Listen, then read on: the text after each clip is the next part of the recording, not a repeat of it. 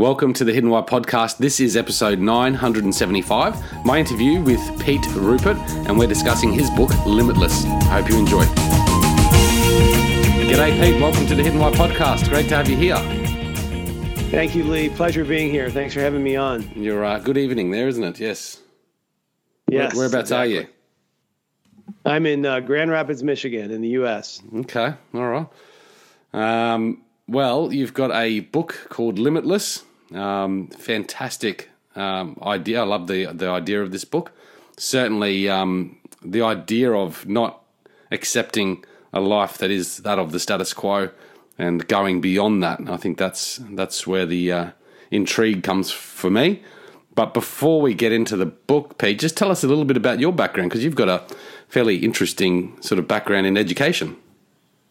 Yeah, well, thanks, Lee. And I grew up in Cincinnati, Ohio. I was one of 6 kids, kind of a normal big Catholic family, if you will. And the education, my parents both stood for the importance of education. In fact, my dad was frustrated by the local public schools that my older sister and brother had gone to when I was in middle school.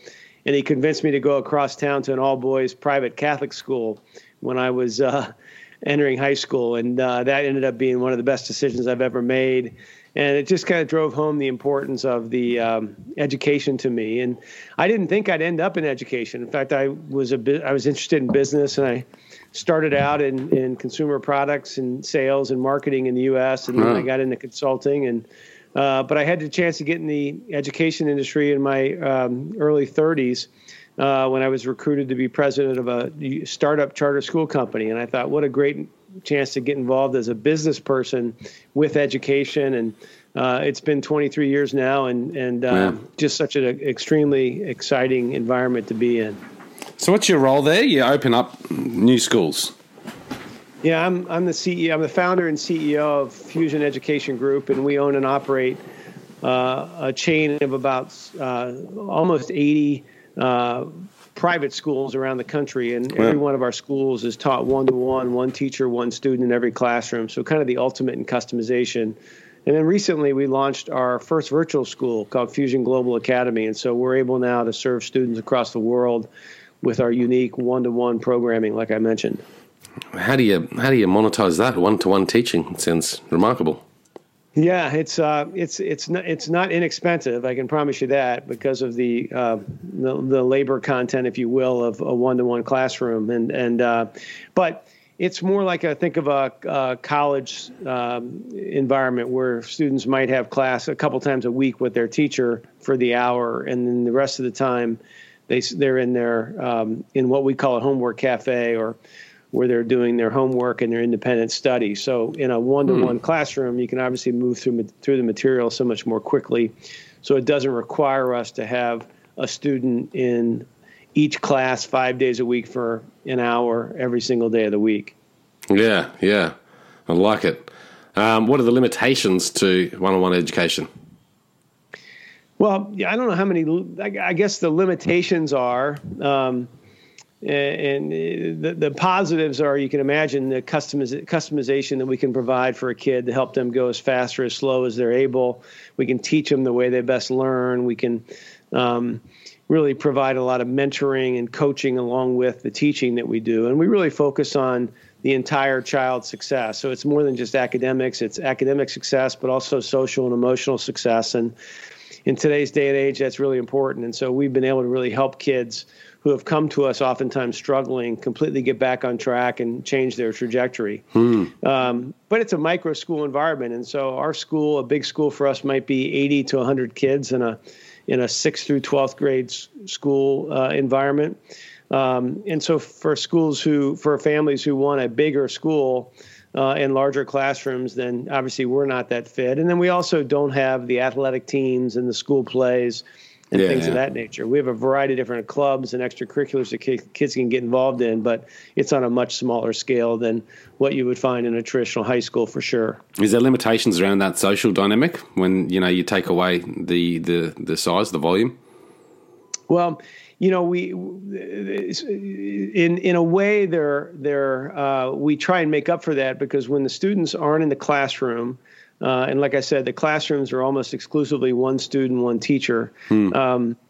But when they earn their homework cafe, they can be in either a what we call a quiet space of the homework cafe or a social space. And so if you're up to speed and you're doing well at school, you can do your homework quietly and talk to a few of your friends who are sitting maybe at the same conference table as you might be in our homework cafe. And then at lunchtime, we all have the same lunch hours, and that's when we have our lunch space with everybody and our extracurricular and clubs that the students put together and run. And so we provide socialization for them, but it's not the same as a traditional school.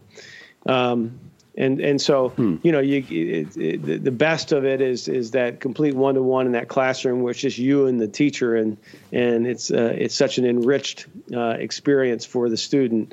But you don't have socialization time with your student. But we would argue that that's probably a good thing. Let them socialize with their friends when they're not in their core classroom activities. Yeah, well, mate, it sounds like a model that certainly will be more popular moving forward too, I feel, because I think the education system lacks in a lot of areas. And certainly when you come to children being left behind or put ahead or not getting stimulated enough due to class sizes, that's obviously a big problem. Yeah, there's no doubt. And there's the challenge of our education system in general is it's not changed to the pace of other different industries. And I really felt like when I started this business, kind of from seeing education in the charter school environment I was with here in the U.S. for 7 or 8 years before I launched this company, and you could just see that there was just not much individualization, not much customization going around. Not because there weren't good teachers, but they're just, when you have 30 kids in a class and you're seeing 6 or 7 classes a day, it's hard to really build relationships and customize and individualize the instruction. Yeah. Mate, you've probably learnt a lot in that period of time doing this, and I guess that's the reason why you wrote this book, is it? It is, and it's not exclusively about this, but this is certainly a part of it. And I think so much of what younger folks are facing today, or even older adults as well, is that as we get older, we kind of give up on some of the things we always wanted to do, and this book is targeted toward helping people realize that they have so many great talents and strengths. And the important thing is, how do we leverage those and create that one extraordinary life that I talk about in the title that's actually limitless? Yeah. What, is this a personal story as well about how you've created that life for yourself? Followed your desires? Yeah, to a certain extent. And it was, in my 20s and 30s, I had graduated from college and worked for a good company, got my MBA from a top business school, and kind of felt like I had all the answers, and I didn't.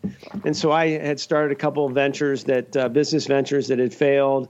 I was struggling to try and find my place and had a lot of self-doubt, and that's when I really started studying successful people and trying to understand what it was that made them, what led to their success, and not just from business, but successful people from all walks of life. And as I studied that, and I really saw these common themes, and I first created just a list of these 9 things that I put on a piece of paper and typed up and used it as an inspiration and a guide for me, if you will, in my day-to-day activities as I tried to continue to grow and develop as a person, as a business person, et cetera. And then when my oldest son, I have 4 kids, my oldest son about 10 years ago entered middle school, I retyped it up. I called it The Traits of a Champion, and pasted it on their bathroom mirror. And I thought that at least when they brush their teeth every day or wash their face, they would take a look at that. And while they didn't want to listen to their dad talk about this, they might read it and absorb it that way.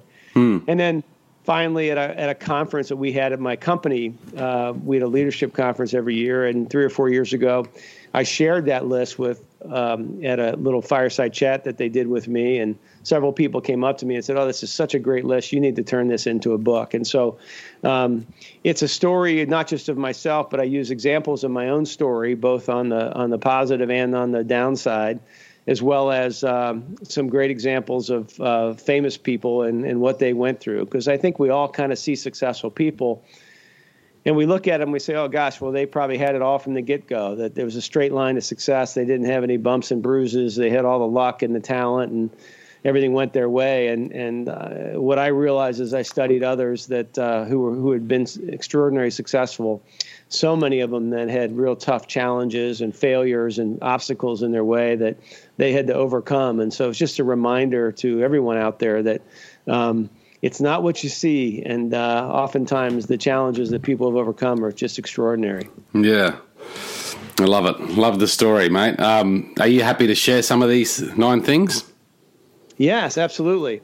So the book, as you mentioned, is called Limitless, 9 Steps to Launch Your One Extraordinary Life. And I'll certainly share highlights of a few of the core chapters, and each step is a chapter. But the first step is to win the battle in your head. And that's all about, Lee, as you know, we all have these positive and negative voices that talk to us inside our head 24/7. And something I didn't even realize until I was older, that we all have these negative and positive voices. And what I've learned is that if we can tame those and turn those and ensure that our positive voice wins more often than our negative, we're going to be well on our way to success. And so many people are held back by that voice in their head that says, you're not good enough, or don't take a chance, or don't take a risk, and just settle in and just be normal. And that is not the way to live, and not the way to go chase your dreams. So that first chapter is just about winning that mindset, having that positive mindset, and ultimately believing in yourself by ensuring that you win that battle. Yeah. That's a great first step, isn't it, really? Because that's where it all begins, the mind. Exactly. That's exactly where it begins. And if you don't understand that you have that battle, it doesn't matter anything else that I talk about later. It's about understanding, okay, I have a battle in my head.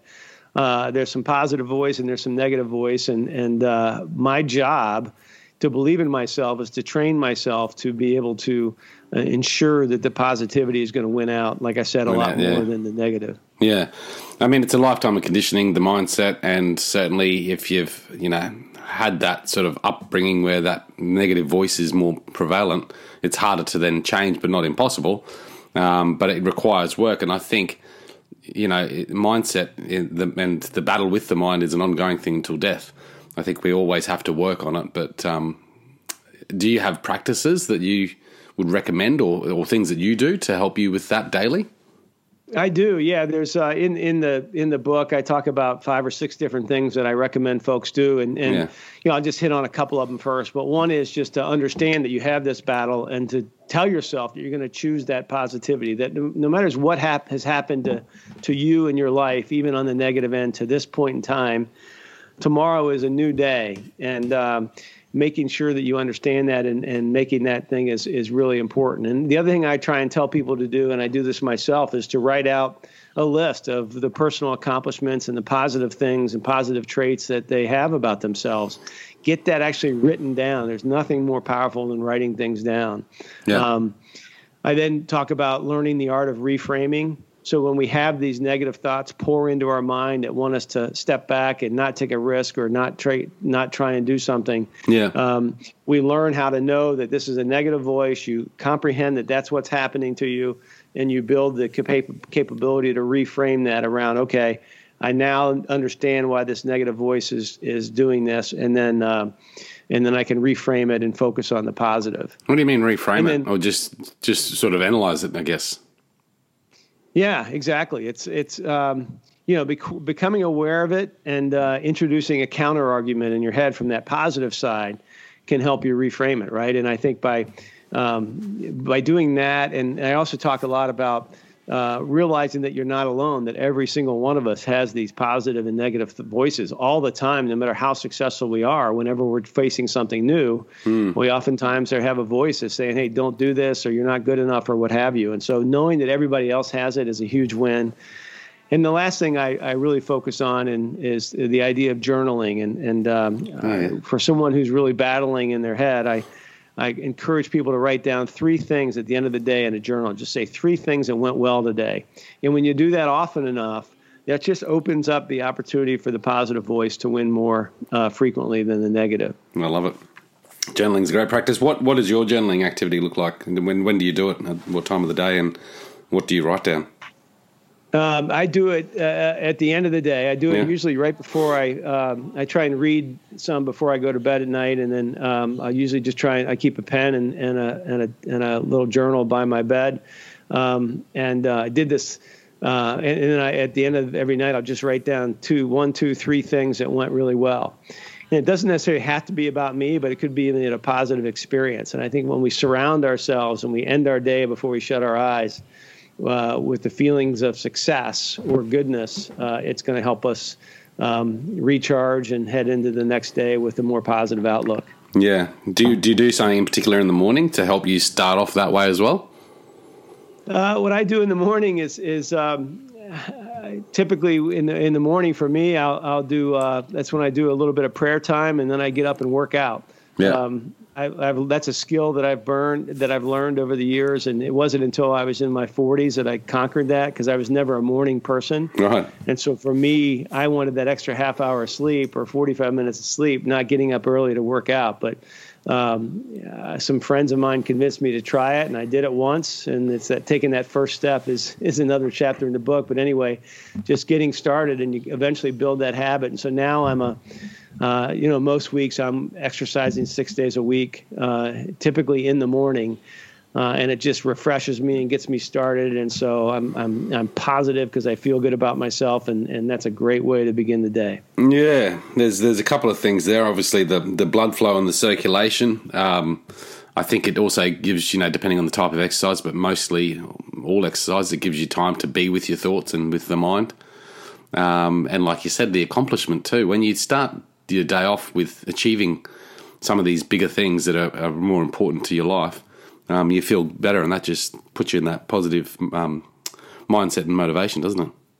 It sure does. It sure does. And there are times when I can't do it in the morning for one thing or another, and I do it in the evenings, and that's fine too. But just for me, if I can get it up and get going and get those positive thoughts and the endorphins going, it just makes for a great day.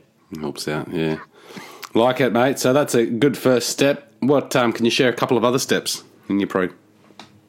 Yeah, absolutely. I think another, and I'm going to bounce around a little bit because I know we don't have a ton of time, but I'll jump to chapter 3, and I call that chapter Dream Big and Then Make It Bigger. Yeah. I think so often we're limited by our own beliefs, by our own thoughts, by our own paradigms, and thus our life kind of reflects what we believe we can actually achieve. And so that dream big, then make it bigger is, I encourage people to think about what their goals are. Where do they want to be in 10, 15, 20, 25 years? And I have an exercise in there that encourages people to write out a vision statement, to talk about it in the end state. So if they pick 20 years out or 10 years out, whatever it is, almost like writing a news article about your life 10 years out and what you've accomplished and what your life is like and how your family relationships are and all those things. And you write that out.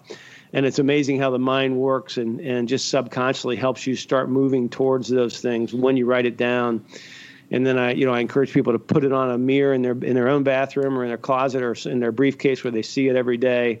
And the more they read it, the more things kind of happen to come true. So, and then I say make it bigger, because even when we think about where we want to be in 10 or 15 or 20 years, oftentimes we're not thinking big enough about what our capabilities are. And so I just encourage people to go big and make it even bigger than they thought they might. Yeah. I love it. It brings that, what was it, not a Steve Jobs, Bill Gates quote, I think. We underestimate what we can achieve in a life. Well, we overestimate what we can achieve in a day, but underestimate what we can achieve in a lifetime. Something along those lines. Yeah, that's exactly right. And Lee is a great example. I took that learning. Again, I learned this from studying other successful people. And when we started my company back in 2007, shortly after we started, we created a vision statement and put it on a big piece of foam core and put it behind the front desk of our tiny little office with just 2 or 3 folks, and said our vision is to someday have over 100 schools that are changing kids' lives across the country, and here we are at 80. So at the time, people would come in and kind of smirk that, who do these guys think they is? They're a startup. They might have one school, and we're knocking on the door now. And so it's neat to see how that big dreaming, even as far-fetched as it seemed way back when, can indeed come true. And again, you just see that time and time again for people who really push themselves to think bigger. So focus on a dream, a longer-term sort of dream. Write it down.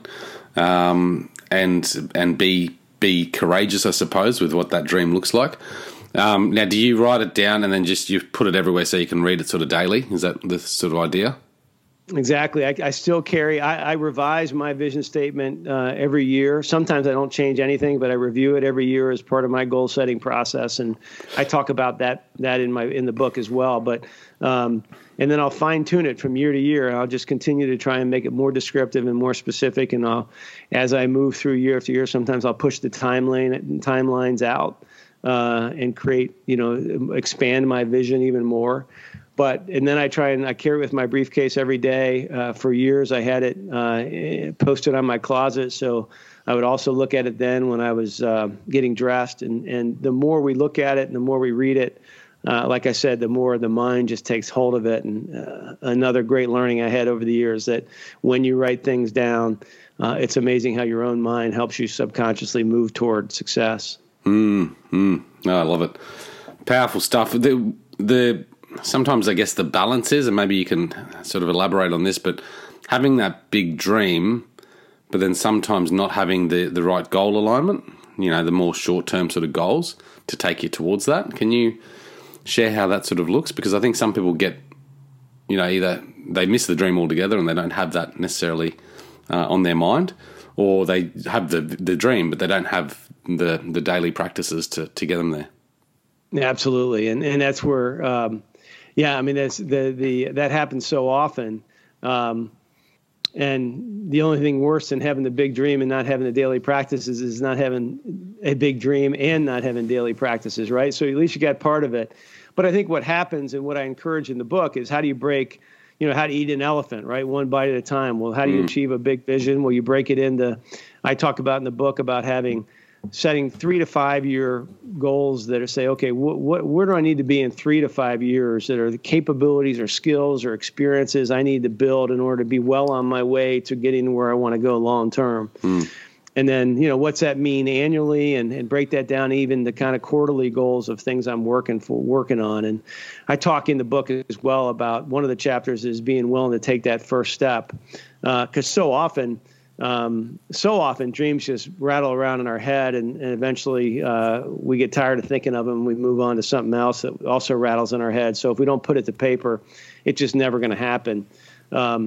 But I talk about taking that first step and sometimes it's a phone call or it's doing some research on a concept or whatever it is. We're just starting to get that momentum going because so many dreams are just lost at the starting line where we refuse to take that first step. And so taking that first step, breaking goals into smaller achievable chunks, and then reading those every day, that's how we change practices, change bad habits or change practices that aren't working, right? We build those positive habits by doing those things and focusing on small changes every day. Yeah. The small 1%ers.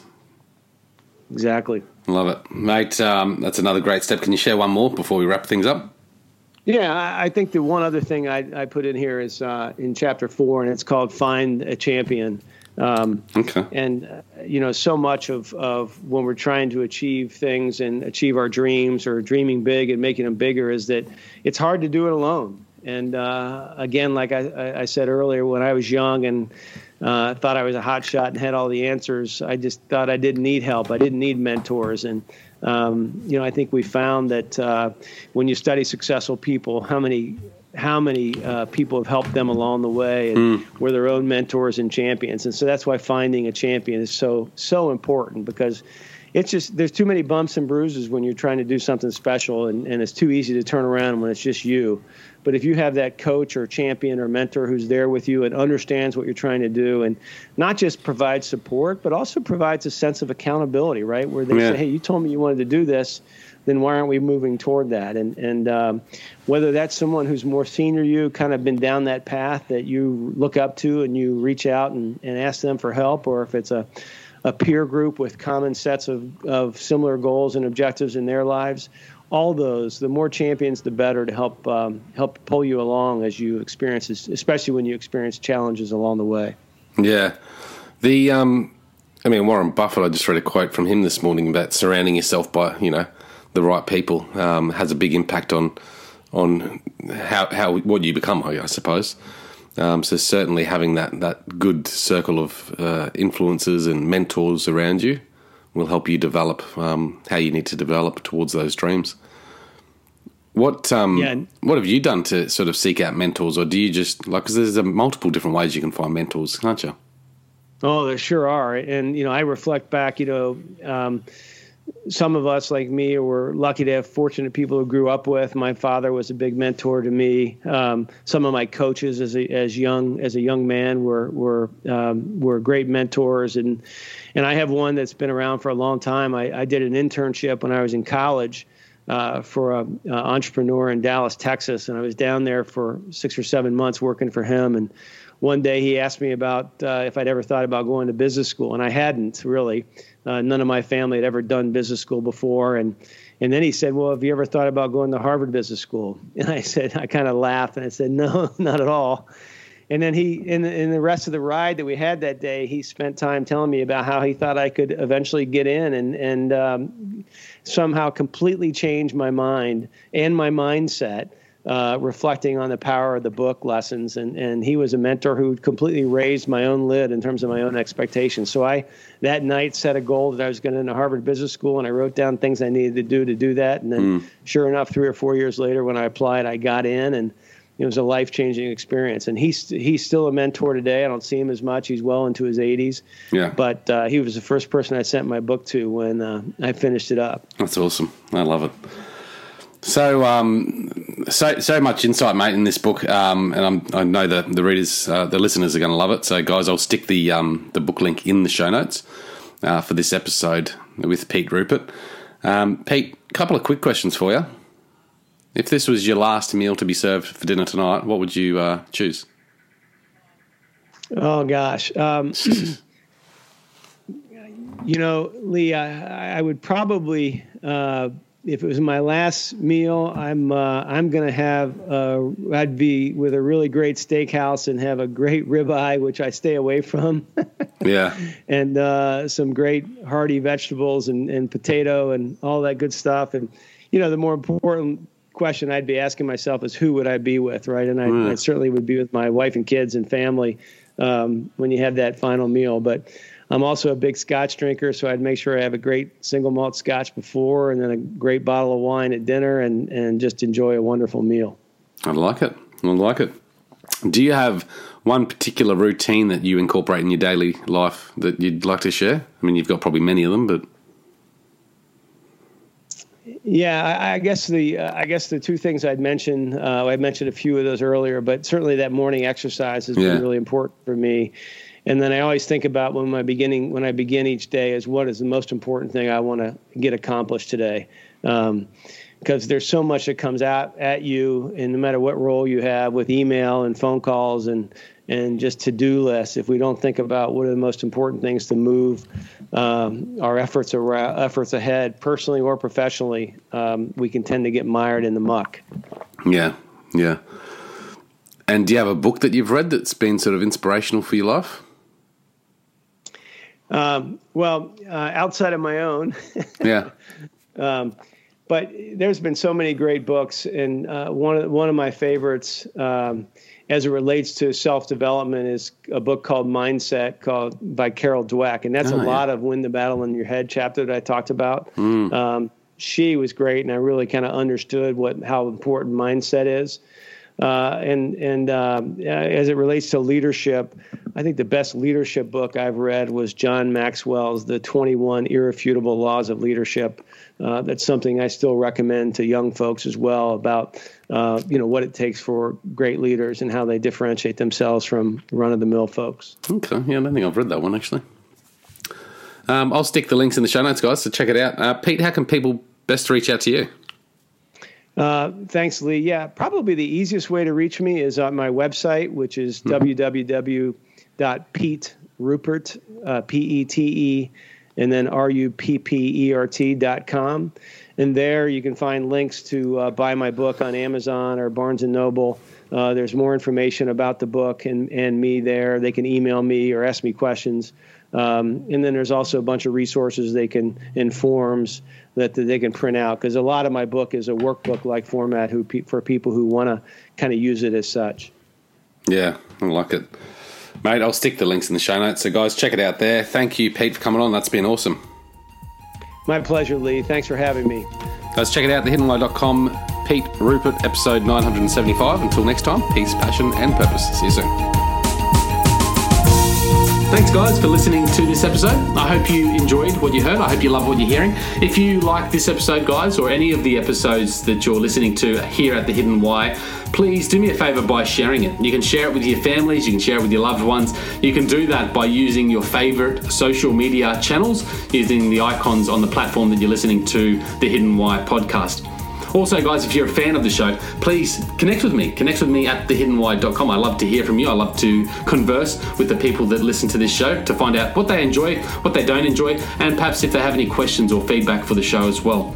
You can stay up to date with all that I'm releasing here, guys. I do a solo show every Monday, a 3-minute thought every Thursday. I do 2 interviews a week on a Wednesday and a Saturday, and a book review every Friday. You can stay up to date with all that by subscribing to my newsletter at thehiddenwhy.com. Just enter your email address there, and also subscribing to the podcast on the platform that you choose to listen to your podcasts. You can also support the show, guys, by using the Amazon links at thehiddenwhy.com. So if you like books, you can get all the books that I review there, and anything else really that you like to purchase through Amazon. So use that link, it helps support the show. And we've also got a deal with Audible, guys. Audible is a fantastic way to listen to all your favorite books. We've got a deal with them so you can get 2 free books when you subscribe, or subscribe to a 30-day free trial. So check that out again at thehiddenwhy.com. Guys, that's it from me. You know what to do. Go out there, breathe more passion into every single moment. Do everything with greater purpose, and in doing so you will discover your hidden why. This is The Hidden Why. My name is Lee Martinuzzi. Until next time, peace, passion, and purpose. See you soon.